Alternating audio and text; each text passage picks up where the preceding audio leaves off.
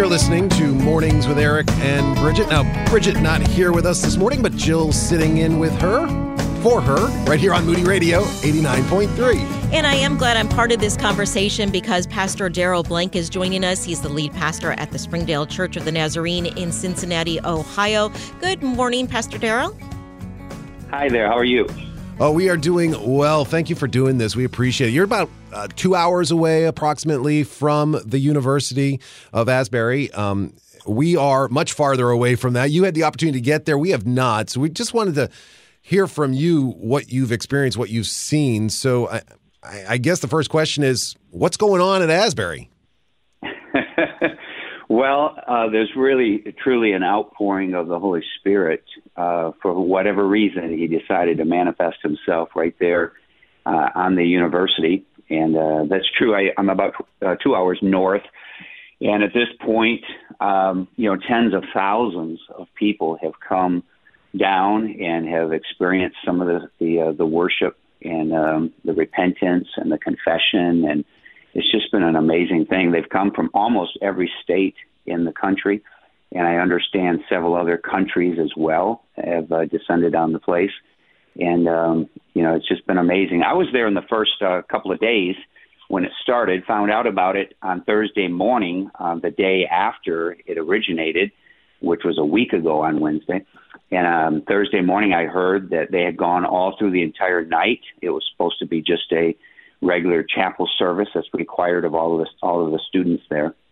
And so at our prayer time at our church that we have every morning with the staff, somebody mentioned it. So I did some research and I called down there and I said, "Is this true?" And they said, "Yes, it's totally unscripted. The kids have not left. They've been here all night." And I asked if I could go down and just pray for them and with them. And they said, sure. I had never personally been on the campus before prior to. I just felt impressed to do so. And so I went down there, and it was really strange, actually. You couldn't find a parking spot, and the campus was not like a normal university. There was no kids walking around, no students walking around. I finally found the chapel, and I found out that's where everybody was at. And they were just, at that time, worshiping the Lord, and there was confession and repentance and singing and praying for families and for unity and forgiveness. It was beautiful. Well, it started off with just 100 of the students just falling to their knees and starting to pray. And are you saying that this is just continued and is continuing? Yeah. So this is now the 10th day, 24 hours a day. And there have been people there. And now it's been an ebb and flow the first few days. I went back a second time. First time I stayed 5 hours, and it felt like I was there just an hour. And this is coming from a pastor who's used to worshiping. And but I've never worshiped 5 hours straight that I can think of. Maybe Promise Keepers, perhaps. I don't know. And it just felt like I was there an hour. And then I went back the next day, took some students down there with me. And at that time, it was full, but it wasn't packed, and it would be an ebb and flow. Kids would come in and worship a while. They might have to go out to eat, use the restroom, maybe even sleep because this was a 24-hour thing. But as the week has gone, it's absolutely packed now. They've opened it up to 3 or 4 different venues now because the fire marshal won't let everybody in there at one time. It's standing room only throughout most of the day and night. It used to be in the evenings around dinner time. It would fill up more so, but now it's they're standing outside in the rain trying to get in. And college universities are sending students. In fact, our church committed just to give $10,000 to various universities, Nazarene universities that are sending their kids to help with the expense. And now those kids are going back, those students are going back. And revivals of sorts are breaking out in those universities as well. Mount Vernon Nazarene University up in Ohio has been meeting over 24 hours in prayer and in fasting, and they're doing prayer walks throughout the campus. And Cedarville, Ohio, I've heard is also having similar experiences. So. One of the things social media has done to us is made us skeptical What would you Yeah. say to somebody who is skeptical about what is happening in Asbury? Yeah, you're exactly right. You see a lot of misinformation and so on. And I even see some pastors who've been skeptical. But one, I would say you just have to go, for yourself. We have several staff at our church, and nearly all but two, I guess, have been down there. We had a young person that was saved last night. Actually, our youth pastor took some kids down there, and one of them was saved last night.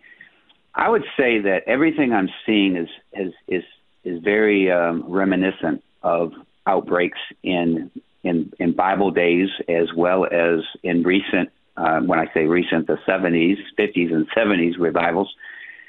There's repentance, and it's all about getting right with the Lord. It's not. I know that a lot of the social media stuff is the worship service and the singing, and it's beautiful. That is very true, but there's more to it than that. There's people testifying. I was there. There was a 10-year-old girl that had been there only for an hour. She got up in front of professors and college students and pastors, and she gave her testimony about what God had done for her just in that 1 hour. And so it's not been just about the hype or anything like that. There's lives that are truly being changed. And I would say this too. So on Sunday, I told our church, I said, don't go down there if you're just wanting to look, if you're just wanting to watch. Go down there if your heart is hungry for revival, hungry for, when I say revival, renewal in your heart, And so I think I'm going to have to recant this Sunday, because one of our staff members went down there on Monday following that message. And she confessed. She said, she told us Wednesday morning, she said, I found myself doing what you said not to do. I was looking around. I was kind of investigating, And she said, and one of the people there, faculty members, she didn't know who it was, stood up and said, in the book of Numbers, Moses sent out spies into the promised land, and they came back with a report. And he said, some of you here today, you might be spies. And I just encourage you to just go back and tell people what you saw. Wow. And I said, wow. I said, that really, I have to recant now, because the reality is just go down there and just see for yourself what God is doing. The people that I've seen who've been skeptical have been folks who've not been there. And to your point, you're right, Eric. Facebook has made, or social media has made us skeptical of what's true and what isn't. But this is the real deal for students to stay up 24 hours and then do this multiple days is really nothing short of miraculous. And there's all ages and diversity, and it's just a beautiful thing. And no one person is getting any credit. You have. When I was there for 3 hours, this one kid was playing a piano.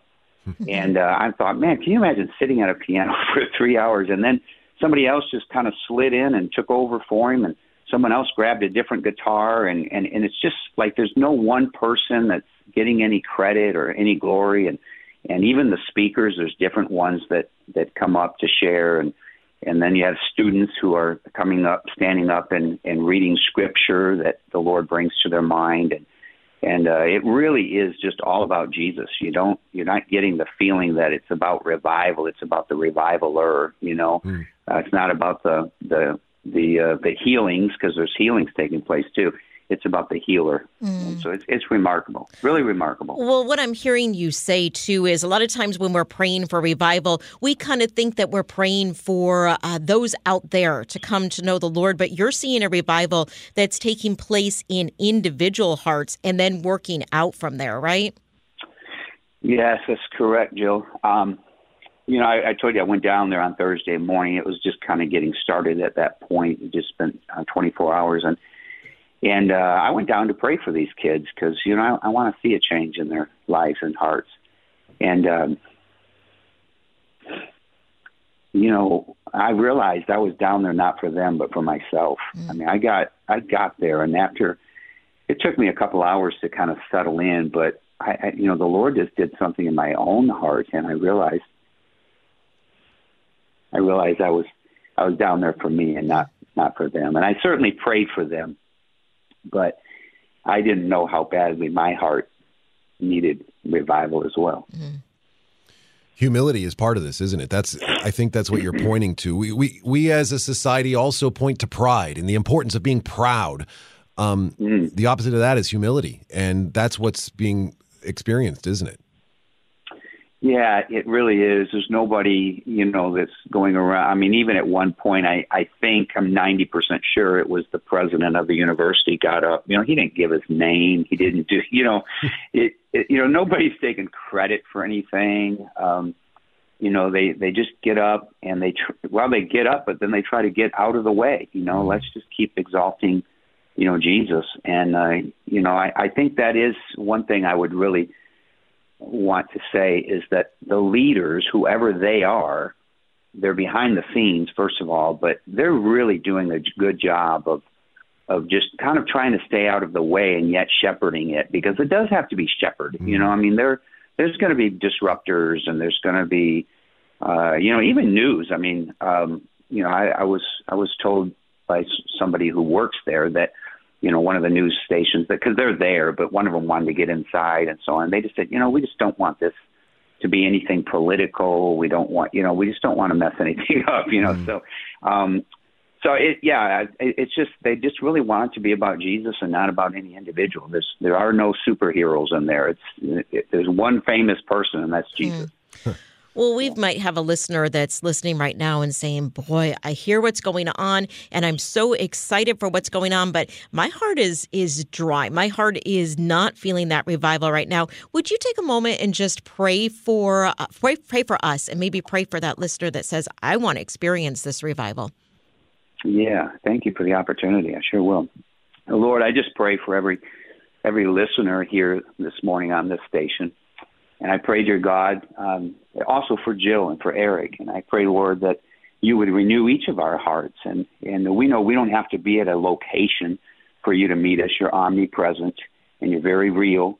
And I pray, Lord, that whoever hears this, they might just reach out to you in humility and in confession, and that you might fill and renew their heart and their spirit. And, Lord, I pray for these students around the country who are seeing a renewal in their own hearts, and that this might continue to spread and make a difference in our world. In Jesus' name, amen.